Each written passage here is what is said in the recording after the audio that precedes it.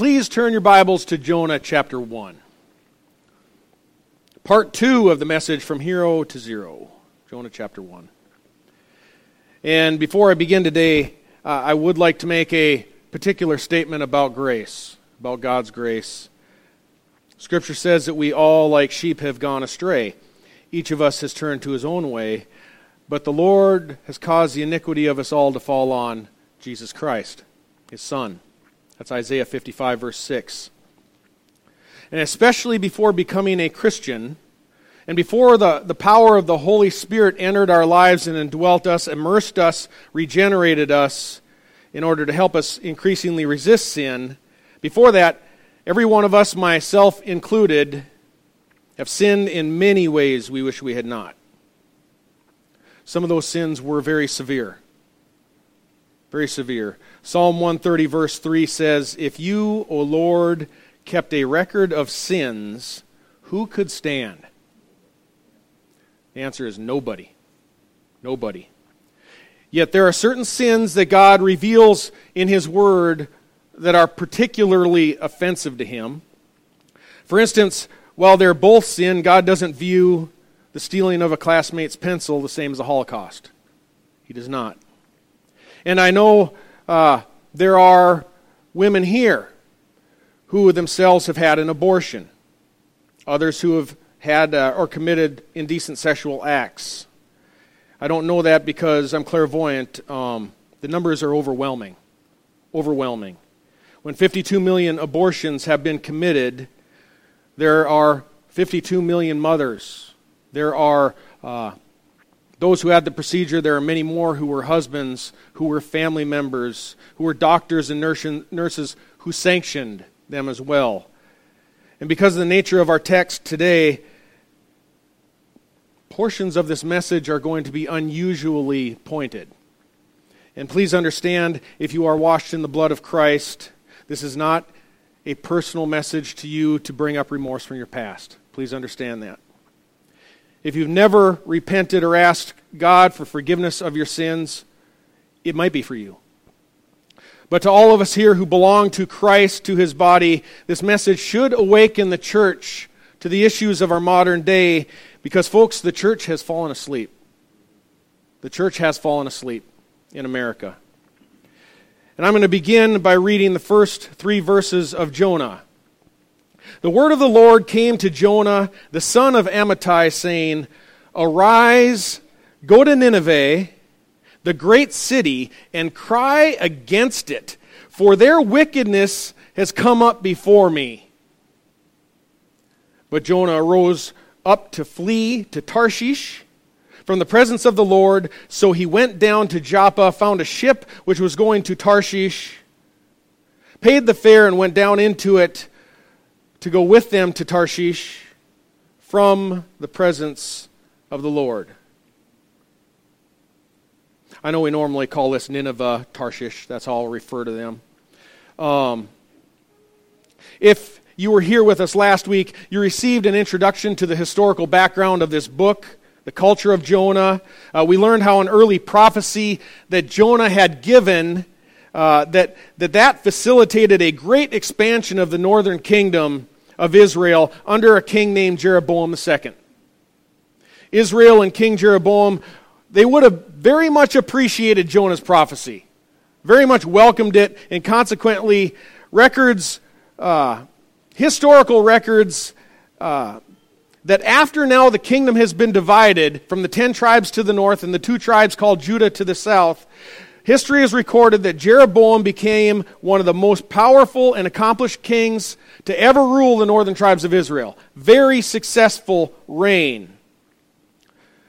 However, we also discovered that Jeroboam was an evil, idolatrous king. Israel was a nation of spiritual harlotry.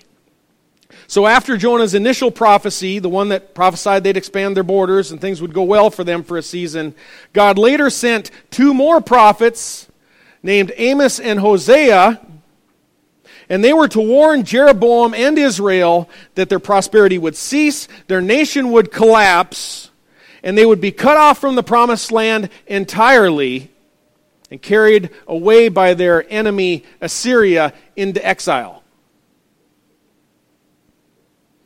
Israel essentially replied, "No, we won't. We don't believe you." Jonah prophesied of our expansion. We're experiencing expansion. Everything's going pretty well, has been for years. But Amos, he was a seer. Scripture calls him a seer, and God gave him these visions. Yet the king's priest named Amaziah, he gave Israel's reply to Amos. This is their general reply, specifically through the words of Amaziah the priest. "Go, you seer, flee away from the land of Judah, or to the land of Judah." You want him to go back to the southern kingdom. "And there eat bread, and there do your prophesying, but no longer prophesy at Bethel, for it is a sanctuary for the king and a royal residence." Whoa. Sanctuary for the king. Let's not have the word of the Lord nearby that.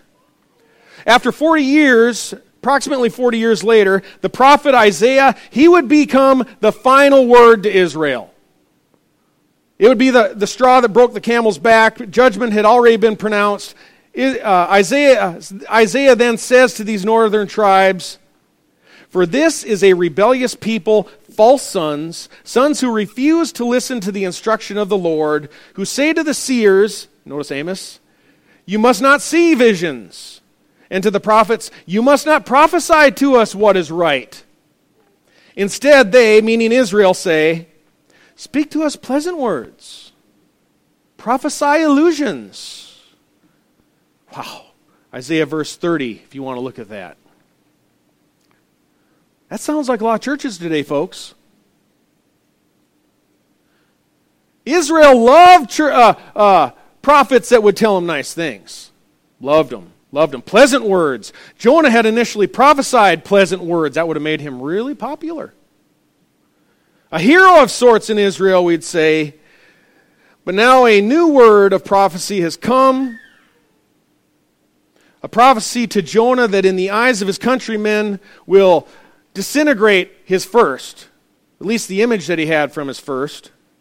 While this same generation has already been told, or in short order will be told by the prophet Amos and Hosea, that the previous dominance of their enemy, Assyria, it's going to be restored. That's what they're being told. Assyria is going to come and get rid of you. Those will be the messages from Amos and Hosea, and we profiled those last week. And God's commission to Jonah was, "Arise, go to the capital of Assyria," that's Nineveh, "and preach repentance." At the same time. Well, what's Jonah's response going to be? What will he do? I'm going to say one thing about a call to preaching God's word, a call that every man who is genuinely called by God to preach has this sense that the preaching is naturally optimistic. Naturally, we are very optimistic. By experience, we're often very disappointed, experience-wise. But by nature, we're optimistic. I'm very optimistic at the preaching of God's word. Not my ability of it, but God's word doing what it says it will do. Hearing God's word is how I came to faith. It's how you came to faith if you're a Christian. You heard it in one way or another. I'm very optimistic. Each time that I preach God's word faithfully, in harmony with his book, that it will achieve God's intended results. I'm very confident of that. God assures it. He says, "My word which goes forth from my mouth, it will not return to me void, without accomplishing what I desire, says the Lord, and without succeeding in the matter for which I sent it," right? God's word will not return void. And this is likely what Jonah's afraid of. He sees the writing on the wall. He doesn't want to play any part of it. It's noteworthy, Jonah here is not described as receiving any burden in verse 1. Many of the prophets from Israel, not all, but many of the prophets, most, are recorded as receiving along with the word of God a heavy weight or a burden with the message. This burden, we sometimes translate it into English as an oracle. It means heavy weight or burden. Malachi chapter 1, verse 1, for instance. The oracle of the word of the Lord through Malachi. He had a really heavy burden. He had to say it. No, we don't see that word here in this book to Jonah. It's merely the word of the Lord. The word of the Lord came to Jonah. No described burden. Let me ask you, as the word of the Lord is preached here, as it is taught here, as you read it, as you hear it, Bible life groups, study groups, on the radio, anywhere else where you're faithfully hearing the word of the Lord, do you feel any kind of burden? Is there any burden to respond with action? Or after church, is it quickly dismissed and you go on about your day, sail away? Well, Jonah not only had no burden, he acts contrary to what God has said. I'm not going to cry against Nineveh. The reason's not because that they're so terrifyingly wicked. We will learn that later on in the book. But because Jonah, he reveals his own heart in chapter 4. It says, because I know God's going to be merciful. He knew it. If God would have provided Jonah the notion that God was actually going to judge Nineveh, I bet Jonah probably would have pulled up a front row seat for that. I want to see this. But Jonah knew otherwise.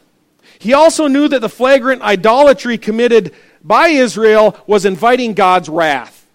He knew that. And if my suggested timeline from last week is correct, and Jonah was dispatched to Assyria after two severe plagues that they had, one in 765, the other in 759 BC, then Jonah would have surely heard the preaching of Amos. He would have heard it. Consequently, Jonah would have realized that by God's word, judgment was coming to Israel. Israel was out, the Gentiles are in. Any picture there of anything that you see with Jesus? Israel out for disobedience, Gentiles, the door is open. Exactly as with Christ. Picture of Christ. What Jonah refused to do, failed to do, later Christ comes in fulfillment and does completely and entirely and grafts in the Gentiles into the church, into the olive tree. The problem for Jonah is if he goes and preaches repentance to Nineveh and they respond, being the pagan nation, and then Israel is judged for their immorality, the problem is neither location is going to be a particularly pleasant place for an Israelite prophet after those happen, is it? Neither one's really going to be a good home. So Jonah decides, I think I'll go somewhere that's a little more stable. A little less trouble. How about Tarshish? Tarshish, we call it. The Scripture reveals to us Jonah as he hatches this really brilliant plan. He's got a great plan. God told him to arise. Jonah reasons to himself, I will arise. It's the exact same Hebrew word as we see in verse 2. Jonah arose. I guess you could consider that partial obedience. God said arise, he arose. Do we ever do that? Partial obedience and justify ourselves? For example, I remember when I was young, things that people would do, what my peers would do, other things, not married yet or anything. And if you were a Christian especially, I wasn't when I was still single. But as a Christian, you'll hear from time to time, it's like, I know he or her, she or him, isn't a believer. Really like him. I know I can't marry him, though, because I'm a Christian. So I think I'll just live with them for a while. Partial obedience. Partial obedience. Doesn't work out. God didn't want Jonah to partially obey. But he did not arise to obey God. Verse 3 says, Jonah rose up to flee to Tarshish. from the presence of the Lord. Now you got a guy who is initially, in the eyes of Israel, a type of hero. Now in regard to fulfilling his ministry to the Lord, zero. He became a zero. And you're probably thinking to yourself, man, fleeing from the Lord, that's a pretty dumb idea. Didn't you know that you can't flee the presence of the Lord? Actually, Jonah did know that. Jonah knew. Jonah's prayer recorded in chapter 2 that he gives from the fish that we will see later on, not today. That prayer suggested he had a very intimate knowledge of the Psalms. And surely he was familiar with Psalm 139, which I read to you earlier, very famous psalm from King David, who ruled earlier on, before the kingdom split. So certainly, Jonah, as a prophet of God, was familiar with Psalm 139. Certainly he realized he couldn't flee the presence of the Lord. Can't do it. But he could flee the presence of where God was going to orchestrate the events that God wanted to achieve. You can run from that. He could see the stage set. He didn't want to play his part. He didn't want to memorize his lines. He didn't want to participate in what God was doing. The show must go on, but it's going to go on without me. That's what he said. A lot of times we'll run from responsibilities as Christians. I've experienced this myself. You know there's something that you're supposed to commit to, you're supposed to be part of. You say, you know what, I really don't want the responsibility. I don't want to play a part in that stage. I'm going to move away.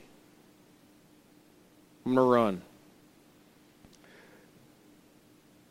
Jonah, he didn't want to play a part. He wanted an early prophet's retirement in Tarshish. Why do I suggest that? Well, we realize that when a word or a phrase is repeated multiple times in a remote location of Scripture, especially in the Hebrew language, it shows emphasis. Shows a lot of emphasis. Remember that. Things that are repeated in a very short area of Scripture, a passage, or especially in a verse, emphasis, big time. And twice in verse 3 we read that Jonah wanted to flee God's presence. That implies emphasis. He wanted out.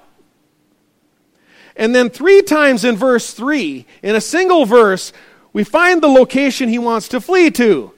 Tarshish. Tarshish, Tarshish, Tarshish, in one verse.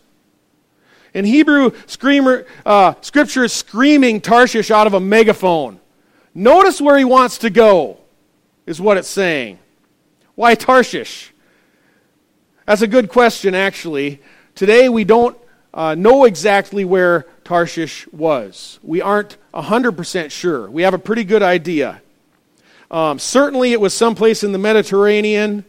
If you have a study Bible, you probably have a note in it that says that there was a Greek historian named Herodotus that identified this location as Tartessus. And if that is accurate, which it probably is, but we can't state for certain, then it was a merchant city in southern Spain. Trading city. He was getting on a merchant ship to go somewhere named Tarshish. There you got a trading city named Tartessus in southern Spain. That's the best suggestion we have. And if it is right, Jonah is headed 2,000 miles in the opposite direction of Nineveh. 2,000 miles! You imagine how long that is in that day and age? You aren't hopping on a Boeing jet. But that's where he's going. Why so much emphasis on Tarshish? Why this location? For that answer, you're just going to have to come back next week. You're going to have to come back. Let's just say Tarshish would have probably made a really good location for retirement. And I've done some really good research and preparation to defend that. You're probably going to be in great awe. You'll have to come back. No, I'm just kidding. But since the balance, it's some good stuff, it's very intriguing, and since the balance of this message will cause you to completely forget about Tarshish, I figured why waste all that good information today? You're going to forget about it anyhow. So, let me just say that Nineveh, by comparison to Tarshish, would have been a very difficult ministry for an Israelite. Would have involved persevering.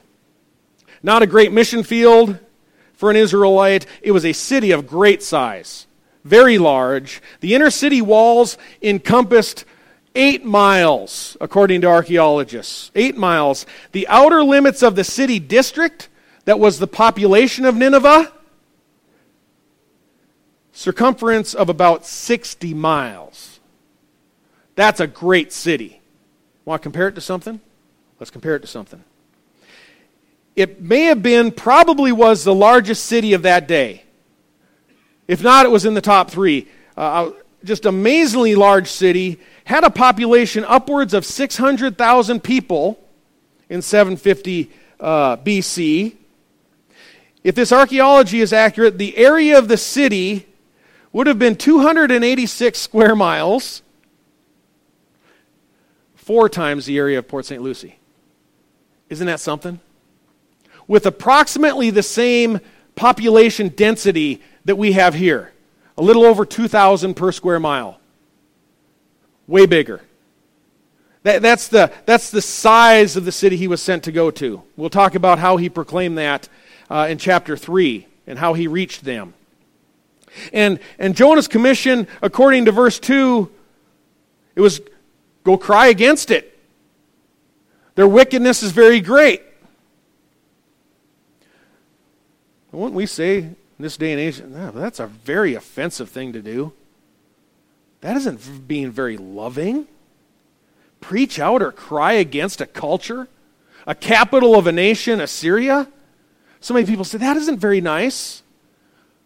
Why don't you be more loving? We'll see why he can't be more loving. The NIV translates this as preach. Many translations say cry against Nineveh. The ESV says call out against them, and the Net Bible translates this simply as announce judgment. Announce judgment. Interestingly, the Hebrew, it doesn't imply a railing against, it doesn't imply an arrogant tongue lashing by the prophet. You know, so often we get that from the movies. You go to Hollywood and they show the prophet of God, right? A lot of conviction, slightly insane. Isn't that how a lot of people view anyone who has any conviction today? But he was to go and call out against them. Prophets are often seen as people who call down fire and brimstone, call down judgment. Folks, it's God who throws down fire and brimstone. That's his job. The prophet's job wasn't to bring the judgment. It was to announce the judgment was coming. With 100% accuracy, by the way. Yet 40 days and Nineveh will be destroyed. Folks, that's loving. That's loving. And as I've said on previous occasion, we have the prophetic word complete, made more sure, Peter says. In Revelation 22, it strictly warns, prohibits anyone from adding words to it or taking away. Nobody can speak for God today in an authoritative way beyond what the Bible says. Many claim to. And there have been many people who have predicted, well, the end is coming. There are many people who on television and other places over the years have given a date of final judgment. 100% wrong. Hasn't happened. Prophets, 100% right. False prophets, wrong. That's why you stone them. Jesus said, heaven and earth will pass away, but my words will not pass away. But of that day or hour no one knows, not even the angels in heaven, nor the Son, but the Father alone. Then Jesus adds this, take heed, keep on alert, for you do not know when that appointed time will come. Be on alert. Today, instead of having this office of prophet that announces God's word anew, meaning speaking for God's word anew, we have persons called pastors and elders. They teach God's word everlasting. The eternal word that we teach. So, although Scripture assures us judgment is coming, Very clear. Scripture is very clear that judgment is near. That's how it's described. How near? Maybe as quickly as you pull out of this parking lot. For the individual, it could be very near. Heart could stop at any moment. Scripture always says it's very near. It's very near. Though it says it's very near, I don't have a date of judgment for you. I don't know what the judgment date is, but called by God as a pastor, He has given me a responsibility to preach. And in 2 Timothy chapter 4, verses 1 and 2, it says to proclaim. And Paul instructs Timothy and all duly called pastors, in effect, with these words. I solemnly charge you in the presence of God and of Christ Jesus, who is to judge the living and the dead, and by His appearing and His kingdom, preach the word. Be ready in season and out of season. It says reprove, rebuke, exhort with great patience and instruction. Reprove, rebuke, exhort. One of the hardest things a pastor has to do. And judgment is a very serious subject. Very serious subject. Have you forgotten about Tarshish yet? So I didn't give you all the stuff about Tarshish. You're just going to forget about it anyhow. We'll talk about that next week. But judgment is very serious. Very serious. In 2 Peter chapter 3. These are select verses. But 2 Peter chapter 3, so you can go through and read through the whole thing, but they're in order, but these are select verses. Peter explains, know this first of all. The day of the judgment will come upon ungodly men and women. And the world will be destroyed. What sort of people then ought you to be in holy conduct and godliness? How holy should you be when judgment's coming? The day of the Lord will come. Therefore, be diligent to be found by Him in peace, spotless and blameless. Again, he emphasizes restraining ourselves from sin, being holy in conduct when Jesus comes or when He calls us home, spotless and blameless. And in Peter's final appeal to the church, this is his close, the second letter, the final words that he's leaving behind for the church. Note that. The apostle, his last exhortation to the church. You therefore, speaking to the church, beloved, know this beforehand. Be on your guard so that you are not carried away by the error of unprincipled men and fall from your own steadfastness, but grow in the grace and knowledge of our Lord and Savior, Jesus Christ. Amen. So Peter is warning, through his words I'm warning, that instead of us being found spotless and blameless, instead of that being the Christian's primary concern, many Christians today are being carried away by the error of unprincipled men and women. Unprincipled men who this same chapter of 2 Peter describes earlier, identifies them as mockers who mock our faith and who follow not God, not the Scriptures, not Christ. Peter says they follow their lust. They're mockers who follow their lust. He says, be on your guard. Be on your guard. They are not carried away. And many Christians today are following them, being carried away by them, meaning broadly, generally here in America, passively endorsing them. They don't even notice. They don't even see what they're doing. Christians aren't concerned with the Word and holiness and blamelessness and purity. Judgment's coming, folks. Scripture warns us it's going to come on America. Now, we don't know if that's going to be by His return, Christ's return. We don't know if it's going to be through an intervention by God. We don't know. Judgment is coming. Or there's one other option. Repent. Repent of the evil, wicked things that you're doing.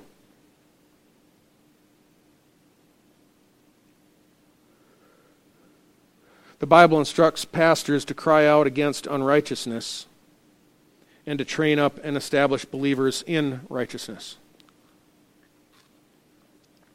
Preaching from the Bible concerning what is right and what is wrong is a pastor's responsibility.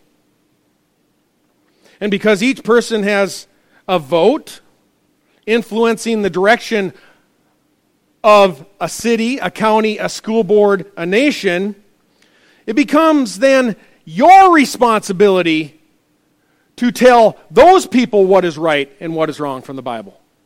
Your responsibility to know what is right and wrong.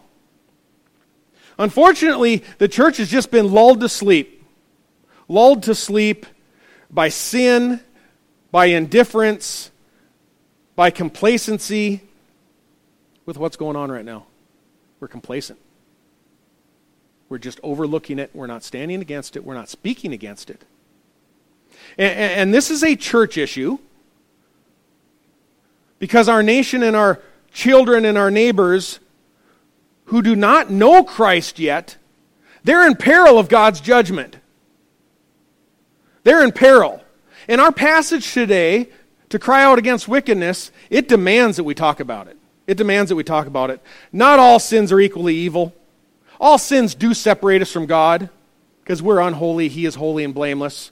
But not all sins are deemed by Him as an abomination that result in fire and brimstone and the decimation of a civilization. Not all sins result in that. And for some reason, people, again, not speaking locally here specifically, Christians, call themselves Christians, quote-unquote Christians, whatever have you, for some reason, they've come to believe that it is a pastor's role to make them feel good about themselves, to reinforce their self-image, and to pronounce all kinds of blessings upon people. That's a pastor's role. They've been brainwashed into thinking. While they propose it's the politician's role to daily instruct people on TV what is right and what is wrong. Anybody see anything wrong with this? And in virtually all legal issues, virtually all, not all, but virtually all, politicians in government are writing legislation that distinguishes between right and wrong. That's what they're doing, right and wrong. Where did they get that? So inherently, God's word judges government. Consequently, whether government is good or whether it's bad, or whether an individual is good or whether an individual is bad, they are judged by the church and by God's word, according to what is evil. The church is not judged by the government. Thank you very much for telling us what we should be doing. No, that's the wrong answer. We obey God, not men. The Word of God. But again, we've been so brainwashed, entirely brainwashed. People who, again, sometimes, somehow identify themselves as Christians. Some are Christians, some probably aren't Christian. In general, we permit politicians and pundits and others preach at us all day long on television about what's right and what's wrong. They allow them to preach to their children about what should be done, what shouldn't be done, what should be enforced, what shouldn't be enforced. But boy, I don't want to hear that stuff talked about from the pulpit. Can we just keep that stuff out of the church? No. No, folks. No. It doesn't work. It doesn't work. Here's the point. Jonah's notorious failure was his refusal to preach against the wickedness and to call Assyria to repentance. That was his failure. Not speaking out.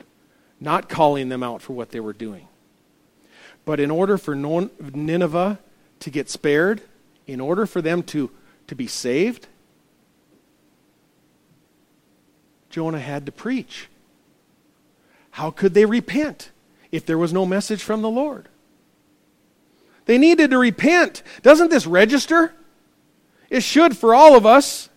Judging morality is a church issue. It's not a politician's issue. The church in America shall take back that baton. We shall take back that baton. Shame on whoever it was that handed it off to the politicians in the first place. We'll take back the baton of considering from God's Word what is right and what is wrong, and we won't have our families be told on the television what's right and what's wrong, unless it's coming from a person speaking from God's Word in truth. For those of us who are Christians, we have the mind of Christ. We understand the things of Christ. And with that, we need to recognize that there are some political issues for a culture that may be for the better or may be for the worse. When I was a missionary to the state capitol in Bismarck, North Dakota, 5 years, went through sessions with them over that period, and got to know a lot of legislators really well. I've told you before that there are some really good Christian legislators in the state capitals and in our government. There really are. And I never once asked a politician to vote one way or another on a bill. And I won't name names of things. We'll talk about issues. But I never once asked, but I had politicians that would come up to me after the Bible study in early morning, and they'd be considering a bill. It would have a lot of different things in it, a lot of different issues. And they'd be concerned, and there'd be tiered issues. Some of them would be added in that really aren't that big a deal. Others would be priority issues. And for the Christians, they'd say, well, there's some good stuff down here I'd like to write into legislation and vote for. In fact, if I don't do it, my home district is probably going to spank me. The problem is, some ungodly, unprincipled men and women stuck it into a bill that's also going to give license to abortion. That's what they stand up against. And the good Christians had to prioritize what was important, what wasn't as important, the issues. And we need to realize that all political issues are not the same. Some may be for the better, some may be for the worse. Tax rates, speed limits, national parks, what kind of energy we use, school lunch programs. Folks, comparatively unimportant. You decide. You put them in order. Comparatively unimportant. Not unnecessary, but comparatively. God doesn't really say a whole bunch of anything about these in His words. Some political issues really matter. Some invite God's judgment. So we'll speak to 3 issues today that invite God's judgment briefly, because the Bible speaks to them. Number 1, spiritual idolatry. As I explained last week, the northern tribes were being kicked out of their land, about to be kicked out of their land, and would suffer in captivity because they were spiritual idolaters. That's why they were getting thrown out of Israel, out of God's land. All cultures we know are by nature idolaters. All of them are. Everybody worships something, right? But for Israel, they were supposed to be God's people in Israel. But they commingled and substituted religions and combined them and did all kinds of things with them. They're idolaters. And in Revelation, both Pergamum and Thyatira, 2 of the 7 churches that get letters, they're rebuked by Christ because they ingested things sacrificed to idols, which caused them to go into immorality. Through spiritual idolatry, they valued things of the world more than they valued Christ. Today in our church, we're just awash. We're immersed with idolatry. Immersed with it. Perhaps there's no greater idol than self. In our lives, we all struggle with this, myself included. We're always thinking about exalting ourselves first. Not so much worried about exalting Christ. Politics is an idol. We see comparatively little concern about or little concern about strengthening Christ's church, we see a lot of concern about strengthening our favorite political party. There's very much concern about the expansion of our jobs, the expansion of our economy. Comparatively, little concern about the expansion of Christ's kingdom. Very much interest for interacting with the information gained from our favorite television pundits. Very little interest in interacting with information that's found from the Bible or from the pulpits. Very little discussion on that type of stuff. Preaching here, preaching elsewhere. We talk about other things. Great concern about what political issues celebrities prioritize. Little concern about what God's Word prioritizes. I don't really care whose celebrity tweets a picture of him or herself voting. I really don't care. Idolatry, idolatry, idolatry. We're letting that influence us. Christians have elevated our Constitution as the document by which we govern our lives. Some have established it as a higher authority for governing our lives than God's Word. There is a very great regard for preserving our civil rights, very little regard for preserving human life. I hear way more talk about protecting my right to own a gun than I hear about protecting children in the womb. We've prioritized things out of order. Not that they both aren't important. This all reflects spiritual idolatry, making things of man first, priority over things of God. We've substituted our own voting priorities in place of what God reveals as a priority. In many cases, you and I have prioritized an issue to number one that, according to God's Word, doesn't really even appear in the Bible to be an issue. Yet we prioritize it. This isn't new. You know, growing up on a small farm up in North Dakota, it wasn't uncommon during politics time, especially when it came to national government, to be up at the cafe and you'd hear the farmers talk about which representative or which senator is going to do a better job of preserving the farm subsidies, the grain subsidies. And the talk was always about who's going to be stronger in lobbying for a subsidy to my family business. They put that number one. That's all they were worried about. What am I going to get out of it? Well, and in doing so, they made what God would view as a secondary issue, actually probably something like that, a tertiary issue, possibly not even an issue to God, and they made it number one. And finally, and most convincingly, among Christians, there's very much discussion in the direction of what one politician or another is, what direction they're going to take us in.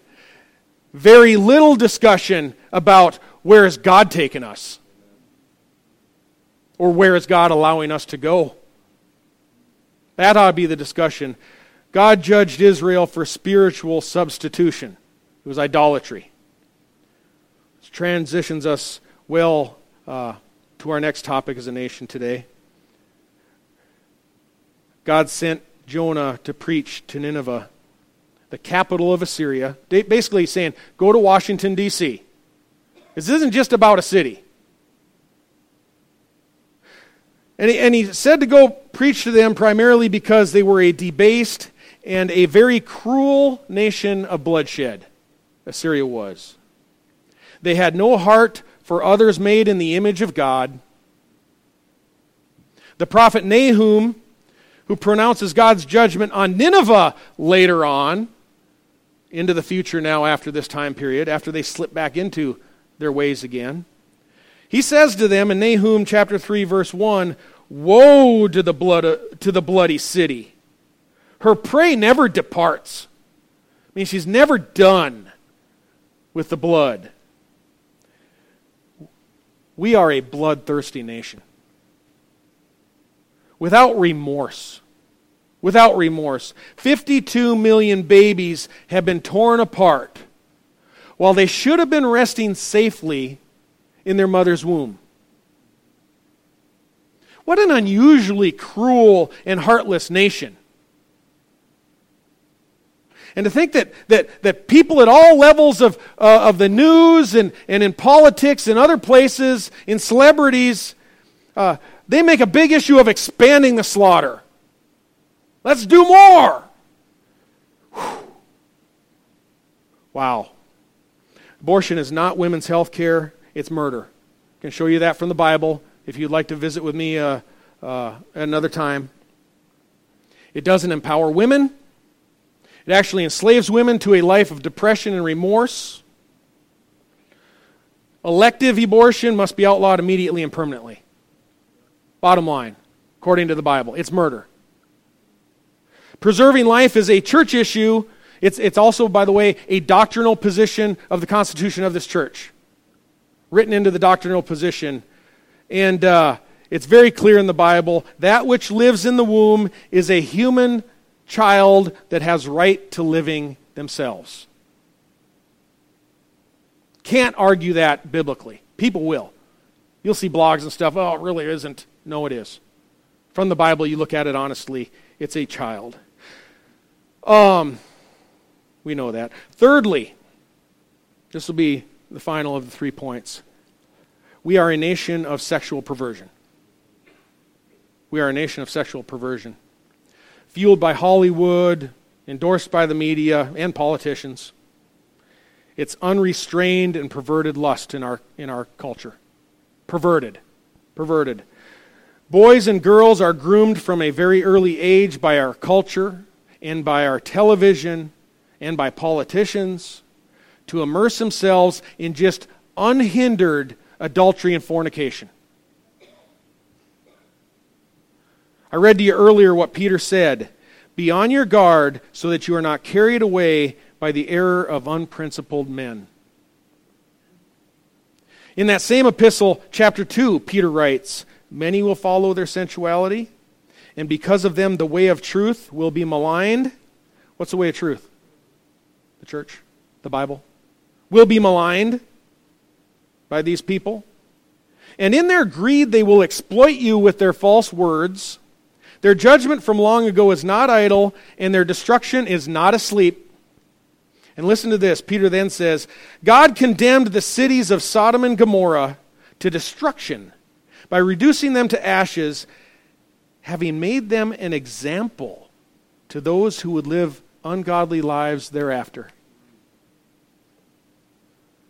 Peter warns the church that the destruction of Sodom and Gomorrah for their unrestrained homosexuality is not some, distant Old Testament story or fable, fairy tale.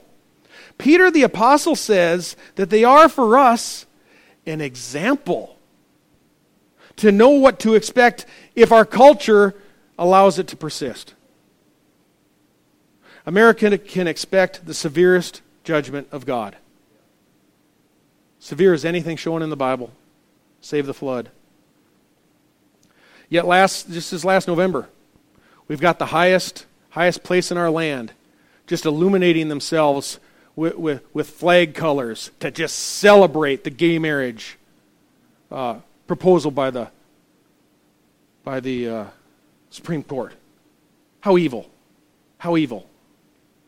Why would, knowing what we know, why would anyone, much less a Christian, play along with this? Do we believe the Bible? Yes.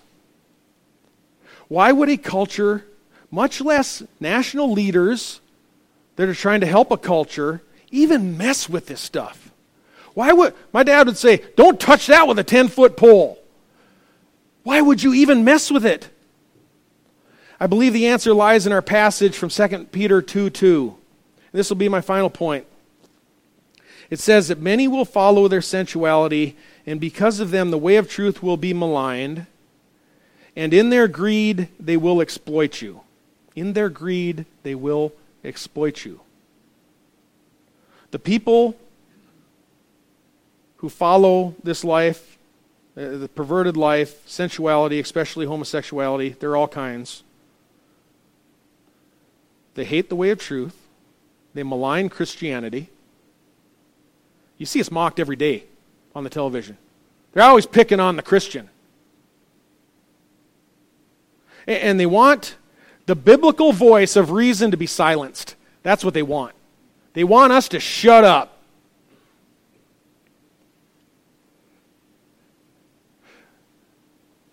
They want to remain in power.